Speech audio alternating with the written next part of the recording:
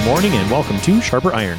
Spend the next hour with us studying the living and active Word of God, His two-edged sword of law and gospel, recorded for you in Holy Scripture, all about Jesus Christ, crucified, risen, and ascended for you. Thanks for tuning in this morning here on Worldwide KFUO. Christ for you, anytime, anywhere. I am your host, Pastor Timothy Apple of Faith Lutheran Church in Godfrey, Illinois. Thank you to our generous underwriters here on Sharper Iron, the Lutheran Church Extension Fund, where your investments help support the work of the Lutheran Church Missouri Synod. Visit lcef.org for more information. And Luther Classical College, a college for Lutherans by Lutherans, opening in fall 2025. Learn more at lutherclassical.org. On this Thursday, December 15th, we are studying the hymn, Hark the Glad Sound. It's number 349 in Lutheran Service Book. This hymn, written by Philip Doddridge, teaches us to listen to the good news that our Savior comes to us and invites us to respond with praise. To help us sharpen our faith in Christ as we study God's Word today, we have with us regular guest, Pastor Steve Andrews. Pastor Andrews serves at St. Matthew Lutheran Church in Lee's Summit, Missouri. Pastor Andrews, welcome back to Sharper Iron. Thank you, brother, for giving me the opportunity to be with you today. Pastor Andrews, let's talk a little bit about the season of Advent. We're well into the season by now. In fact, we're in the third week as this program is airing, which is the Rejoice Week, the rose-colored or pink-colored candle. And I think this is a great hymn for that week as it so happens. But let's talk a little bit about the season of Advent. What's the importance of the season, both for our church and for us as individual Christians? Sure. Well, it has this twofold kind of nature to it. As Advent is a season of preparation. Much like the season of Lent, it has this reflection upon our sin, a confession of sin, a repentance of sin, as we are looking to the return of Jesus Christ, which brings about the day of judgment, the last day. And so we, knowing that day comes, we wish to repent of sin and to trust in the Lord. So preparation is one. And the other ends up being this time of anticipation, this time of excitement as we look forward to that return of Christ as well. Because that day is not just Judgment Day, but that day is the day Christ welcomes us into paradise, the new heaven, the new earth that He is creating for us even now. And we get to live with our Savior and reign with our Savior forever. And it's going to be this tremendous, tremendous thing. So as Christians, we both prepare and excitedly wait as we go through this season of Advent. Yeah, that twofold emphasis of Advent, both on the waiting, the longing, but also the joy, I think really comes through, especially as the season of Advent progresses. And now that we're at December 15th and that much closer, particularly to Christmas, the joy really builds, the anticipation. You know, you're just waiting for it. My hands are, you can't see what I'm doing with my hands, but you know how like you're just, it's coming. He's coming. And that's the message of Advent, is that He is coming. And of course, not only at Christmas, but on the last day. And that is our great expectation and longing and hope, even as He comes now. He comes to us in word and in sacrament. And so the season of Advent, especially now as we're getting farther along into it, is just such a wonderful time, a time of preparation. As you said, there are some similarities to Lent, even in the way that Lent prepares us for repentance. Advent prepares us for Christmas, and yet Advent has that just a beautiful tone to it that really it's just such a wonderful season of the church here. So glad to have you here looking at this hymn with us today. As you think about Advent hymns, Pastor Andrews, what are your favorite? I've been asking what is your favorite Advent hymn, but maybe I should start asking what are your favorite Advent hymns, because several people have given me more than one. You're going to let me pick more than one? I'll let you pick more than one. I let others pick more than one, and I asked them for one. So all right, well, I'll just let you have free reign. I'll just go with two. If I were picking out a couple, number 342, What Hope in Eden Prophesied. I really enjoyed that one, both in it's got a nice tune and the words pointing us to Christ's return and to coming into paradise. It's just the idea of restoring paradise is so clear in that hymn, and also family connection. One of my daughters is named Eden for that very same reason. That's awesome. So yeah, I love that one. And then as I don't know, I kind of consider myself an Old Testament preacher. I really also like O Come, Emmanuel, with all the Old Testament imagery and the various antiphon kind of phrases that are throughout it as well. So those are my two favorite. Awesome. And you span the gap of, or you span the great tradition of church history. The one 342 is quite new to our church, and O Come, Emmanuel is not the most ancient, but it goes back a ways. So yeah, several hundred years.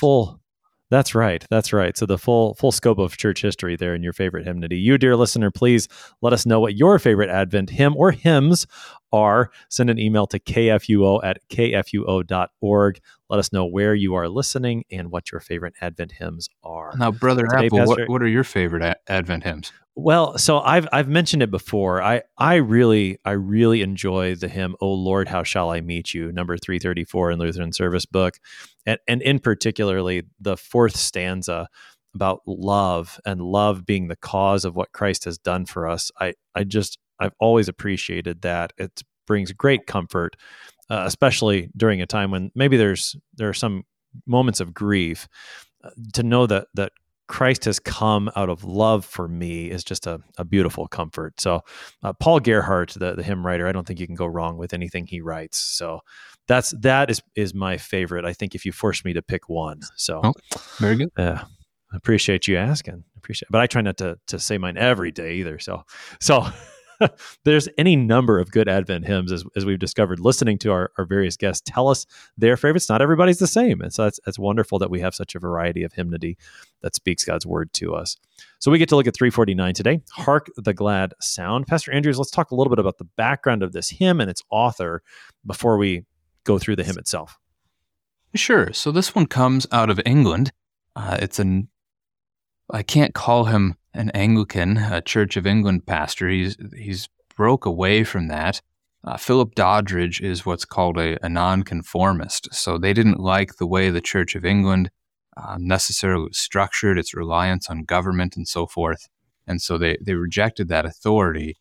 But Reverend Doddridge, when he would prepare a sermon for the weekend, would often end up writing a hymn to go along with that sermon. And so this is actually from him. We even have the original autograph, the original manuscript that he wrote for this hymn, and it dates to December 28th of 1735 when he wrote it. Wow. He composed 7 verses for this hymn, and the verses we include are pretty close to the very original language that he himself wrote. The tune of it is unique to us. There's no other hymn in our hymnal that matches this particular tune. The tune itself has kind of an interesting story behind it. So we've got this, it's called Chesterfield. And as he was serving as a parish pastor, one of his members would frequently receive a visit from this man, Lord Chesterfield. And so somehow that tune, it gets named after that gentleman. So he came to know him, I suppose, and shared that faith, and maybe borrowed the tune from him, beyond me. Huh. But some interesting stuff to ponder. Yeah, for sure. That's quite something. That the actual date that is written on the manuscript. That's quite something. I don't know that there's too many hymns in our hymnal that would be able to date to a particular date. So that's fantastic. Just thinking about the 4 stanzas that are included in this hymn overall, what's this hymn about? Well, as we look at Hark the Glad Sound, I think you gave a pretty good introduction to it originally here. So the glad sound, we're talking about the good news, the gospel, the proclamation that Jesus, the Savior of the world, has come, and he's breaking us free from Satan's bondage. He is our King. I'm going to bring out the contrast as we go through these verses between the prince that is Satan versus the Prince of Peace that is Jesus, who takes us from Satan's bondage and brings us into his kingdom, where we get to sing and proclaim his name forevermore. All right, so we are looking at hymn number 349 in Lutheran Service Book this morning, Hark the Glad Sound. Here is stanza 1. Hark the glad sound, the Savior comes, the Savior promised long. Let every heart prepare a throne and every voice a song. That is stanza 1 of Hark the Glad Sound. So, Pastor Andrews, this is one of those hymns in the Advent section, and it continues into the Christmas section that starts with the word hark, which is not a word we use too often in English anymore, other than when we sing these hymns. What does the word hark mean? My understanding, correct me if I'm wrong, is that it is to call attention to something. Yeah, I think it just means listen. Hey, hear. Yeah. Right. So listen to the glad sound. What are we being asked to listen to here? The glad sound. What's the glad sound? The glad sound is those very next words, the Savior comes. And so we might, as Christians, think of the proclamation that the angel comes to the shepherds in the field on the night of Christmas and tells them the good news that unto you this day is born in the city of David a Savior, Christ the Lord. And they're so excited to hear that good news. They go and they visit, they talk to Joseph and Mary, they share what they've heard with Mary, and she treasures and ponders those things in her heart after that. So yeah, it's this glad sound, the good news of the promise that Jesus Christ would come, and that indeed he has come. And now as his people, we continue to share that good news. We continue to hearken, not quite the same word, to that glad sound as we share it with one another again and again. Right, that's right. We call the world to hearken to us. Hark, listen to this proclamation that the Savior comes. So listen to the glad sound. I think in the context of Advent, you mentioned the good news spoken to the shepherds. The angel said, "Listen to this good news." In the context of Advent, especially coming out of the second week and going into the third week as well, John the Baptist is one of the key figures in Advent preaching, and listen to him as the one who preaches good news. And we've seen this in previous hymns that mention John a little bit more explicitly, that even though, sometimes we think of him as, he preached repentance and fire and brimstone, yet he too is a preacher of good news because he points to the coming of the Lamb of God who takes away the sin of the world. But the thing I love about this hymn, and hark the glad sound, that the Savior is coming and the Savior is here. It doesn't have to be limited to those Advent preachers that we know, like John the Baptist, or later the angels on the night of Christmas. But this glad sound to which we listen, it continues to resound in the world. And you've already mentioned how we as the church still proclaim this good news. Our pastors proclaim this good news, so that, listening to the glad sound, certainly it fits in this Advent hymn, and we'll talk more about that. But this is something that we as Christians are called to do daily, to listen to the good news that Jesus is here. So, Pastor Andrews, we've got Hark the Glad Sound, the Savior comes, the Savior promised long. Can you talk more about that news, the Savior comes and the Savior promised long, this glad sound? Oh, promised long goes way back. Genesis chapter 3, verse 15, the proto-evangelium, the first promise of good news, where as soon as sin has come into this creation, God doesn't wait. As soon as it comes in, that very day, God is already announcing his plan to save and to redeem it. And that promise then ends up being what the scriptures trace from Genesis 3 all the way through the Old Testament, following along the lineage of this Messiah who would come. And the promise is reiterated generation to generation. So we have Abraham hearing it from God in Genesis 12 and Genesis 15, and then he passes it to Isaac, and Isaac to Jacob, and Jacob to Joseph, and ultimately Judah for the lineage of Jesus. But that promise being, again, continued to be shared, the people looked forward to it. And those people we call our brothers and sisters in Christ. The preacher to the Hebrews calls them the great cloud of witnesses, that they endured whatever this world threw at them, knowing and longing for a better country, the one that would come, the kingdom of their Savior. And that's, again, what we get not just with the season of Christmas, as you mentioned John's preaching. He proclaims, repent for the kingdom of heaven is at hand, or it's near. But also when we think of the second coming that Jesus Christ has promised, behold, I am coming soon. That's what makes this an Advent hymn as we focus on the return of Jesus Christ here We look to the heavens above as the angels tell us to do in Acts chapter 1. Men of Galilee, why do you stand staring off into heaven? We wait for Christ to come again. Yeah, that's right. So the Savior comes, the Savior promised long. We often think of that in the sense that, okay, the saints of the Old Testament, that's for them. And it was for them. They put their faith in that promise that the Savior would come. And yet at the same time, the season of Advent and this hymn isn't just a transportation back in time to kind of try to remember what it was like for them and sort of put ourselves in their shoes, but rather to recognize that our listening to the glad sound of this message is for us. We are waiting for the Savior to return, for Jesus to come on the last day and to raise us from our graves and take us to the fullness of life in the resurrection. And so this is very much for us. And even, that coming that happens in between those two, in between the incarnation and the last day, still today in his church, our Lord comes to us. He comes in his word that is preached. He comes in the sacraments of holy baptism and in holy communion. And in that sound, that's the glad sound for us too. So, I'm just thinking about this first line, hark the glad sound.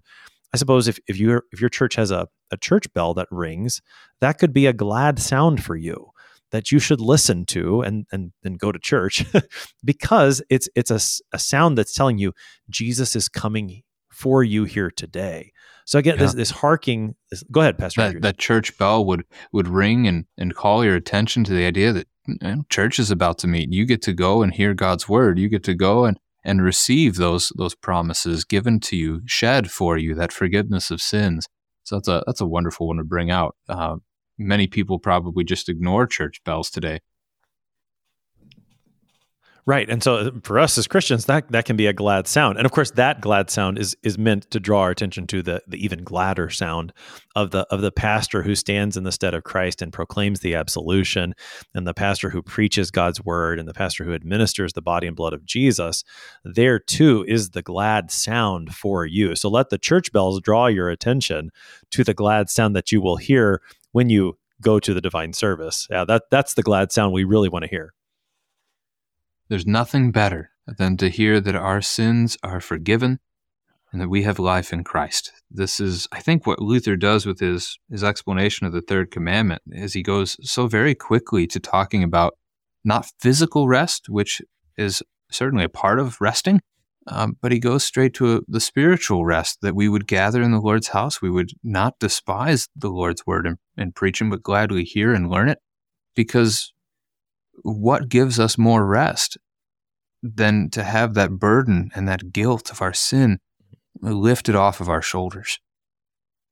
Yeah, that's right. So this truly is the glad sound. As we've said in previous episodes, when we've talked about the gladness and the joy of Advent, it's okay to smile when you go to church, because it is truly a glad sound that you hear there, that your sins are forgiven because the Savior who has been promised long has come. Then the hymn continues, let every heart prepare a throne and every voice a song. And especially in our context today in American Christianity, with decision theology in some denominations, these words could be misunderstood, Pastor Andrew. So we want to make sure we understand them correctly. What does it mean for every heart to prepare a throne and every voice a song? I can't speak to the original intent either. I don't know nonconformist Church of England theology all that well. But yeah, I can certainly see the decision theology and what could be seen in this as saying that we have to prepare, that idea that we have to accept Jesus into our hearts. We have to prepare a home for Jesus to live in us. And that's not the picture that we want to use with this phrase. So again, as I mentioned at the start, the idea that Advent is a season of preparation. So much like God's people in the Old Testament, you might point to something like Josiah, where they have to rediscover God's word, and they read it, they repent of their sins, and then there was work to do, and they cleaned up, and they got rid of stuff that didn't belong. So like Lent gives us that chance to reflect and look at our lives and think more seriously about our sin. We could take this verse for Advent in a very similar way, that we would, knowing that Christ already dwells in us, let's take a look. Let's take a look at our lives, and if my heart is to be God's throne, if he's going to dwell within me, let me seek for that to be a pure heart. And then the second part of it, let me prepare a song. Let my heart sing, and not just go about moping or going about even speaking things that really aren't befitting of a child of God to speak. Right. Yeah. And the fact that it is the heart that prepares a throne is a recognition that, as we've seen in other Advent hymn, Christ comes as King. He comes as the one who will be, my Lord, not the other way around. I don't tell Jesus what to do. I don't boss him around. I don't take this the right way. I don't set the rules, but rather I let Jesus be Lord. And the reason I can do that is because I know how he has come to me. He has come as the Savior. He is one who has shown himself to be for me. And because he has saved me, and because the Holy Spirit has worked that faith in my heart, then he rightly takes his place in my heart on that throne as the Lord, and no other Lord. Only he can rightly sit on that throne. And so, right, we want to make sure we understand this correctly, but rightly understood, these are important things for Christians, that we would prepare our hearts for his coming. This is what the season of Advent helps us to do, and that we would prepare our voices to sing, right? I mean, what a wonderful thing that we've been doing this Advent season, going through these hymns, learning. I know we've been reading them, but at least in my own mind, I'm kind of humming along with the tune. And what a joyful thing that is for Christians to sing. I think, oh man, I always encourage Christians to sing, because it is so helpful to us, and it is so helpful to others when we put that word of God to song. What a wonderful way to receive Christ. Yeah, and as you think of a family's pattern for devotion, I don't think there's a better text in Scripture for family devotional life than Colossians chapter 3, verse 16. Yeah. Which is somewhere along the lines of, let the word of Christ dwell in you richly, teaching and admonishing one another in all wisdom, singing psalms and hymns and spiritual songs to God.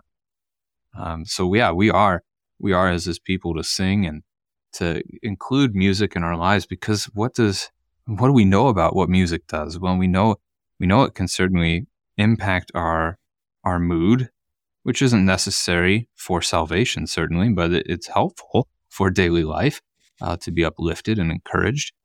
We know music can help with retention of the words and ideas that are in that hymn, as you think about, I don't know, what things in your life did you memorize to song as you were even going through school as a child. So yeah, it's so beneficial to keep the music of the church in our daily life.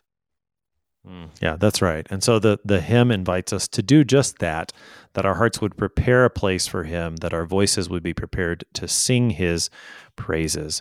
Let's go ahead and begin to look at stanza 2 of the hymn. This is the text. He comes the prisoners to release, in Satan's bondage held. The gates of brass before him burst, the iron fetters yield. That is stanza 2 of Hark the Glad Sound, number 349 in Lutheran Service Book. So we've got He Comes again. Let's talk about, we've got about 2 minutes here before the break, Pastor Andrew. So let's start talking about the primary image that's here, the idea of Jesus releasing prisoners. Give us some biblical background for that. Yeah, certainly. This is the whole picture of this text. So let me read you a couple of verses from prophet Isaiah chapter 49, verse 9, and the other will be from Zechariah 9, verses 11 and 12. Isaiah wrote, saying to the prisoners, "Come out, to those who are in darkness, appear. They shall feed along the ways, and on all the bare heights shall be their pasture." And then Zechariah, "As for you also, because of the blood of my covenant with you, I will set your prisoners free from the waterless pit. Return to your stronghold, O prisoners of hope. Today I declare that I will restore to you double." There's a couple of Old Testament verses that connect here. This idea that Christ has come to release the prisoners, and more specifically, as the verse will then focus on, as what are we imprisoned to, which is the devil. Yeah, that's right. I mean, Jesus speaks about being a slave to sin elsewhere in the Gospel of John, in John chapter 8. This holds us captive. And so Christ has come to set us free. We've seen these themes of freedom in other Advent hymns. You've given us some great Old Testament background. In fact, Jesus takes a passage from Isaiah chapter 61, which speaks about freedom, and he even uses it for his initial sermon in Capernaum.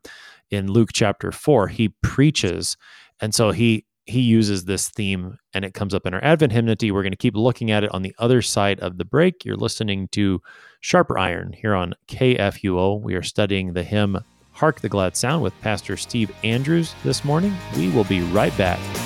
Please stick around.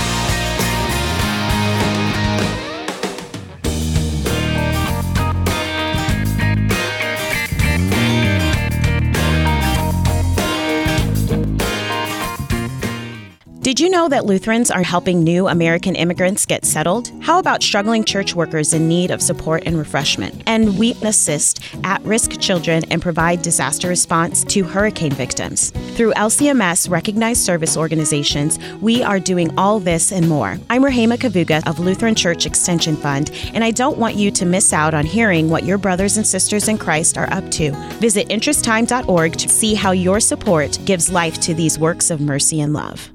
What do you think of when you hear the word college? Expensive? Liberal? Woke? Imagine a college that is affordable, a college that is unapologetically conservative and Lutheran, a college that won't take a dime of federal funding, a college that teaches the best of our Western heritage, a college where students grow in the Christian faith instead of leaving it behind. This is Luther Classical College, a college by Lutherans and for Lutherans. Visit our website, lutherclassical.org, subscribe, become a patron, and join the thousands who are making Luther Classical College a reality. Welcome back to Sharper Iron. It is Thursday, December 15th. We are studying the hymn Hark the Glad Sound, number 349 in Lutheran Service Book. Our guest today is Pastor Steve Andrews. He serves at St. Matthew Lutheran Church in Lee's Summit, Missouri.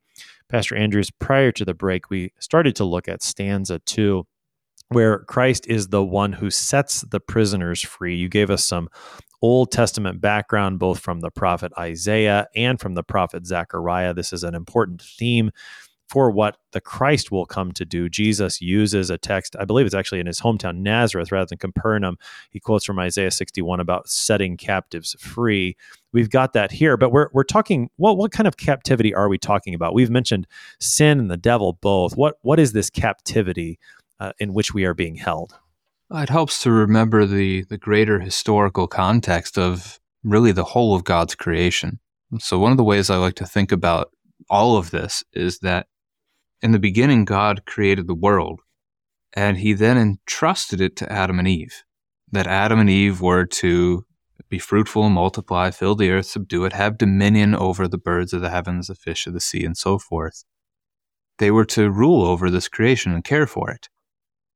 God entrusted it to them. And so when the devil sneaks his way into the garden and tempts them, and they fall into that temptation, they fall into sin, they don't just break themselves, but they break the entire creation along with them because they were its caretakers. It doesn't break because of Satan, because God did not entrust it to Satan to care for, but to Adam and Eve. And so really, the way I describe it is that in that act of falling into sin, Adam and Eve take the creation God had entrusted to them, and in turn, they entrust it to the devil. And so what we find then of ourselves is that he is the prince of the power of the air, which Paul calls him in Ephesians chapter 2, verse 2. He's also called the prince of demons a few other times in Scripture. We are enslaved there. You made the good reference to the fact that we're enslaved to sin.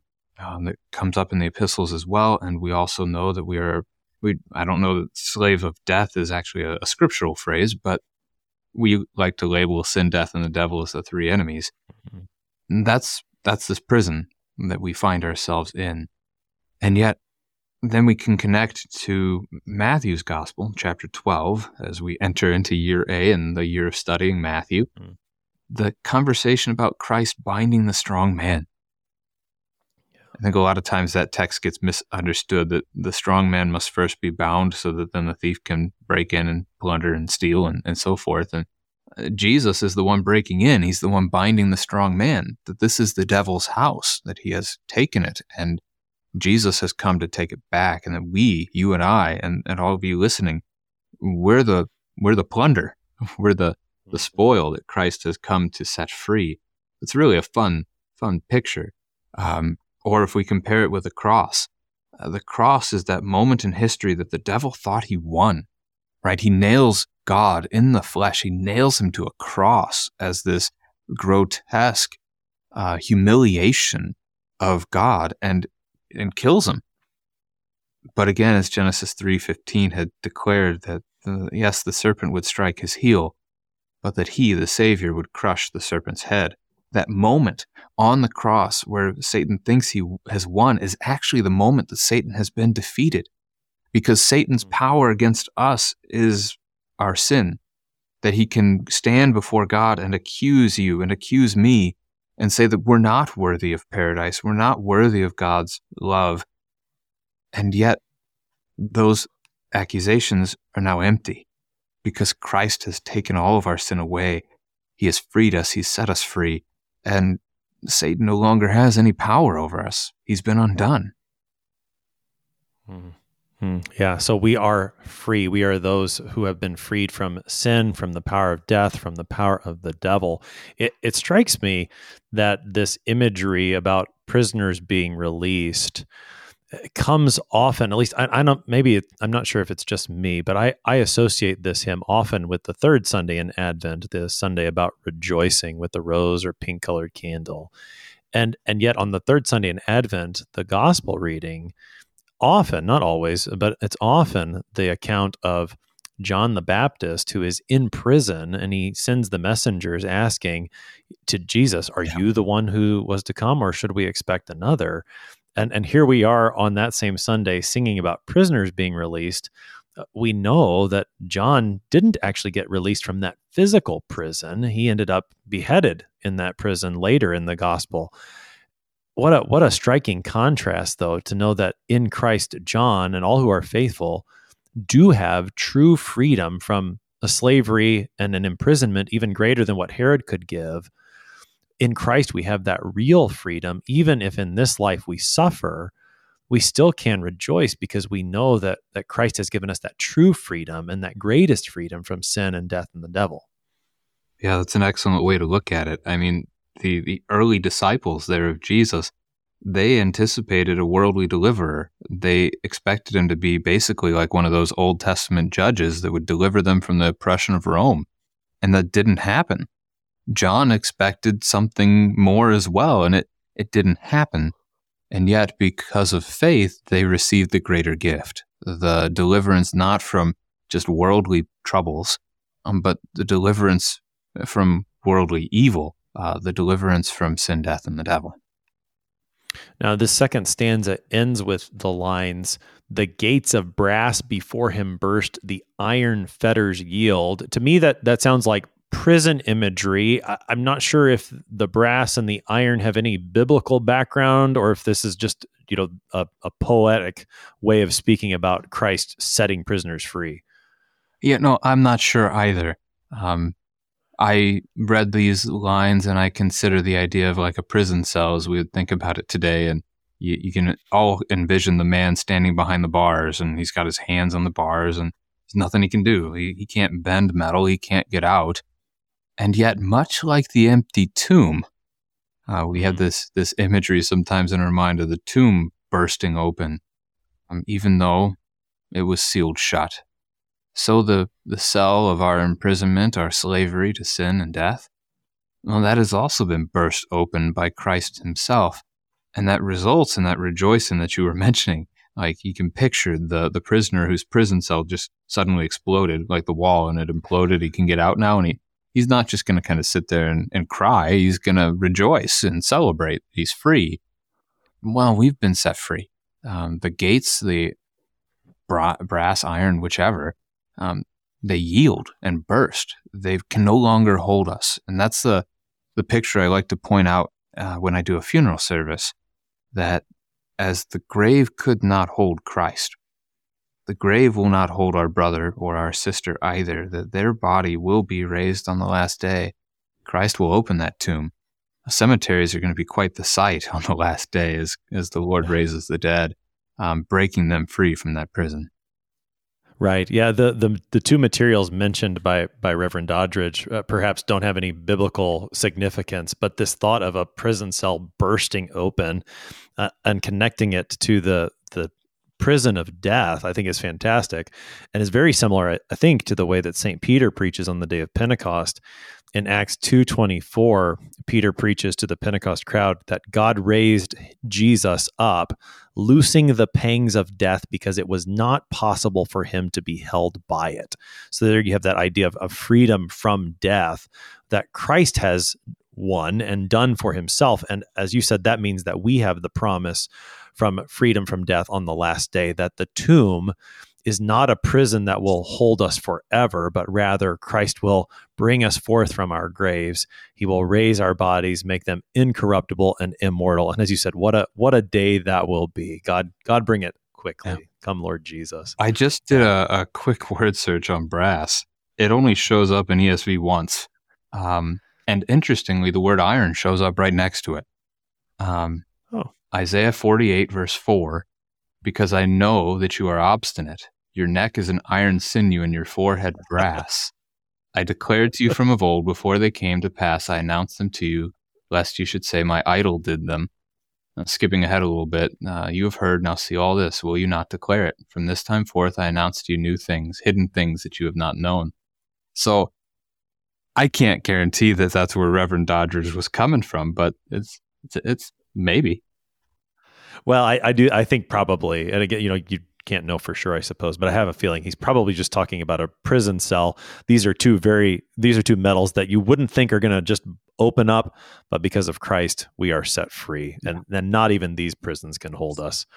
Let's take a look now at stanza 3 of the hymn. He comes the broken heart to bind, the bleeding soul to cure, and with the treasures of his grace to enrich the humble poor. That's stanza 3 of the hymn, Hark the Glad Sound, in Lutheran Service Book, number 349. So this time we've left behind the prison imagery, and now it seems we're dealing more with healing imagery. Take us into this stanza. Well, as the other ones have done, it opens up with the Advent theme, right? He comes. And indeed he does. And what has he come for? You mentioned Isaiah 61 already, and that connects here as well. That he would come to heal the brokenhearted. So let me read Isaiah 61 verses 1 and 2. The Spirit of Yahweh God is upon me, because Yahweh has anointed me to bring good news to the poor. He has sent me to bind up the brokenhearted, to proclaim liberty to the captives, and the opening of the prison to those who are bound, to proclaim the year of Yahweh's favor, and the day of vengeance of our God, to comfort all who mourn. So this idea of being brokenhearted, I mean, we've got the idea of being broken. We understand that. And you break your arm is going to get set so that bone can begin to heal and mend. And so to bind up a wound, same thing here. Christ has come to bind our very hearts, not just this broken body, but also the soul. He is, as Mark in chapter 2 said, he is the great physician.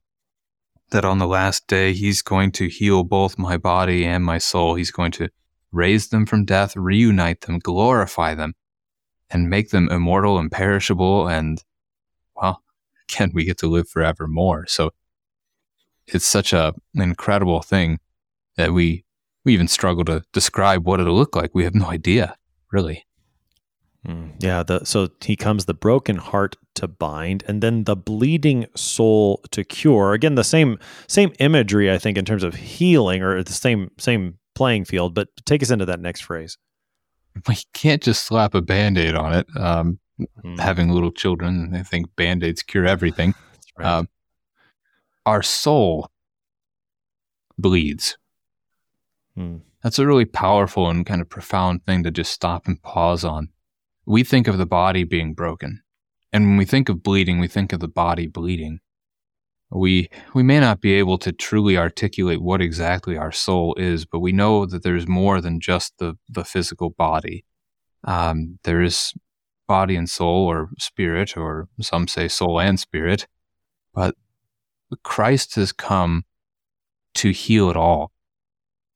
Right? It's not just that he's come to heal one or the other. He hasn't just come so that he'll heal our bodies, that we can live longer in this place, nor has he just come to heal the soul so that we can be disembodied, floating in the clouds for forever. He's come to restore both, and that they would be together, reunited forever. And it's, again, really profound. The imagery of brokenness and bleeding, I think, are probably pointing us the same exact way. Yeah. And again, that's not usually the way we talk about those things. Maybe broken heart, but a bleeding soul is not always the way we think about it. And yet Christ has come to heal those things, to cure and bind them up. As the stanza continues, we get the treasures of his grace. So a slight shift in imagery. Talk about that phrase, the treasures of Christ's grace. I like to describe grace as the gifts that we receive from God that we don't deserve.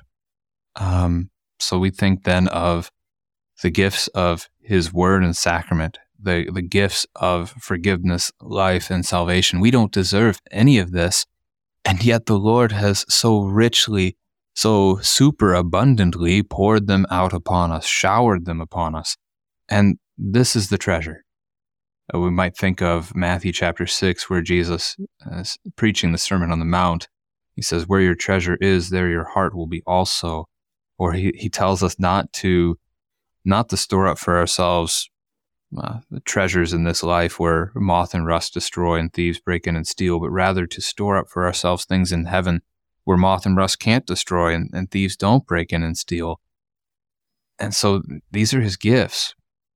The pointing of Scripture to Christ, the forgiveness of sins that we have in him, these are the things that we treasure. And as we talk about, again, how to focus on this as a family or a congregation, to pass these gifts on to our children so that they also learn not to treasure the things of the world, but to treasure the things that point them to Christ, their Savior. All right, and these gifts, the hymn invites us to sing, enrich the humble poor. I hear a bit of an echo to the way Jesus speaks again to John when John's in prison and he sends those messengers to him. And Jesus tells him very clearly, yes, I am the one who is to come, trust in me. But the way he does it is by pointing to the things that he does. And among the things that he says to John, the way that he ends, he says, the poor have good news preached to them. That is the among the signs that, yes, Jesus is the coming one, the one that they've been looking for, that the poor have good news preached to them.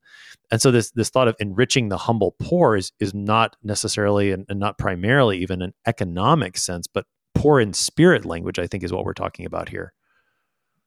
Right. We have that quick sinful nature side of things that we think of riches or poverty, and we think of money. And that's not the only thing that matters in this world or in this life. And really, money matters in the end very little in this world and in this life. Jesus, the account of Lazarus and the rich man, which has debated whether it's a parable or not. But anyway, you've got Lazarus, a poor man, who there sits at the rich man's gate and just hopes for the crumbs that would fall from his table. He's so poor and ill that the dogs come and lick at his sores, and yet he gets to go to paradise. It's not because he was rich and famous and wealthy and powerful, but because he trusted in Christ. And that's what it ends up being for us as well. This worldly way of looking at things, what power is, what wealth is, if you have it, fine.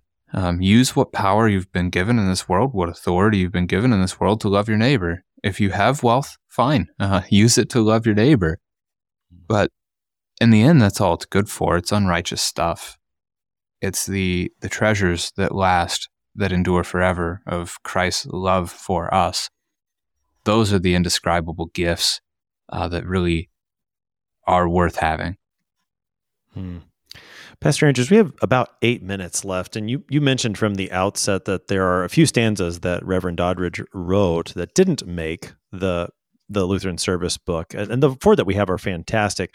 But there was one that you mentioned to me that you found very, very helpful. This is, according to the notes you sent me, this is stanza 6 of the way he wrote it. Just briefly, his silver trumpets publish loud the jubilee of the Lord.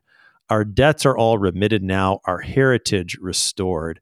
And I think I can see why you'd like that. You've got that same theme of the idea of freedom and being released there, all connected to Christ. Just briefly, a comment on that stanza before we move into stanza 4 as we have it in the Lutheran Service book. Sure. I'll spare the listener the whole list. Go to Numbers chapter 10, verses 1 to 10 sometime and read. You'll be able to find out what all ancient Israel used the trumpets for. But only the priest was allowed to blow the trumpet. And so for Jesus, for these to be his trumpets, for him to be doing this, to publish them loud, the connection here that Jesus is our great high priest from the book of Hebrews, that he is the one that could declare the year of Jubilee, which is the restoration of all things. I mentioned one of my favorite hymns being What Hope in Eden Prophesied, because I've got a daughter named Eden. That's her name, Eden Jubilee, is that Eden paradise and Jubilee restoring, that God restores paradise to us, is such a wonderful idea. So the year of Jubilee is Leviticus 25, if the listener wants to take a look more into that, where God would restore everything to its original place, whether it was the property that had been sold, or if it was somebody that was in poverty or a slave. The trumpet was blown on the Day of Atonement to mark the start of the year of Jubilee in that place.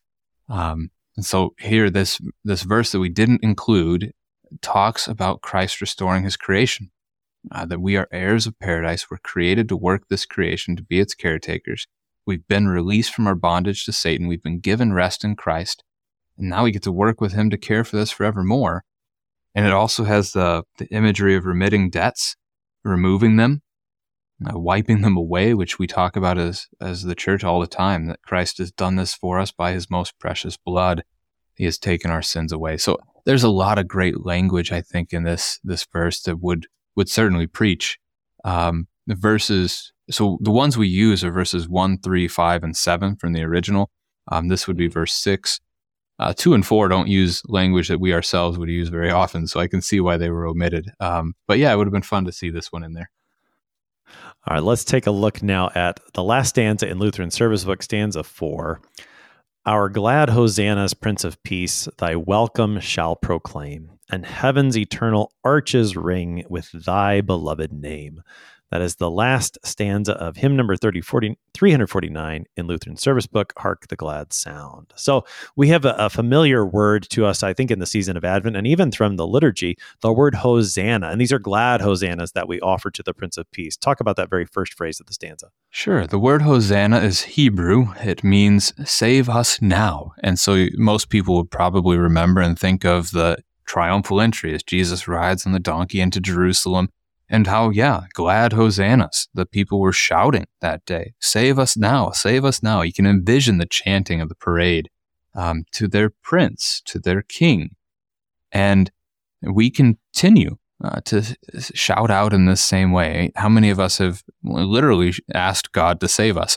Not as a decision, but as just a daily life, right? As we suffer from one sin or one temptation or trial or another. Lord, save me from this hour, deliver us. And so we continue to proclaim this ourselves. The idea that he is our Prince of Peace connects to Isaiah chapter 9, verse 6, the language that Isaiah wrote there, which is a remarkable contrast to what we had back in what we call stanza 2, that we were held in Satan's bondage, that Satan is the prince of this world, but Jesus is the Prince of Peace. Satan rules this world by power and by force, but Jesus rules this world by peace and by reconciliation. I'm reminded of Colossians chapter 1. Through him, God reconciled to himself all things, whether on earth or in heaven, making peace by the blood of his cross. Yeah, so Christ is our Prince of Peace. We sing our glad hosannas, and we proclaim his welcome. Thy welcome shall proclaim. That's a very short line. What exactly does that mean? I could see it being taken one way or another. The first way would be that we welcome Jesus with our hosannas, again, thinking of the triumphal entry. He processed into Jerusalem. This would be Psalm 118, verse 25, the people shouting these things. But I think we could also take it to refer to paradise, that thy welcome is not our words, but Christ's words, that he is the one proclaiming. He welcomes us into his paradise by acknowledging our faith in him, our reliance upon him for salvation.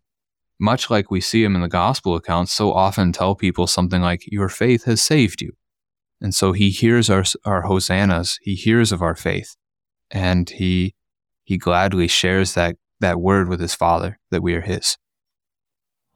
So thy welcome shall proclaim. And then the stanza concludes, and heaven's eternal arches ring with thy beloved name. Give us the imagery that this hymn concludes with.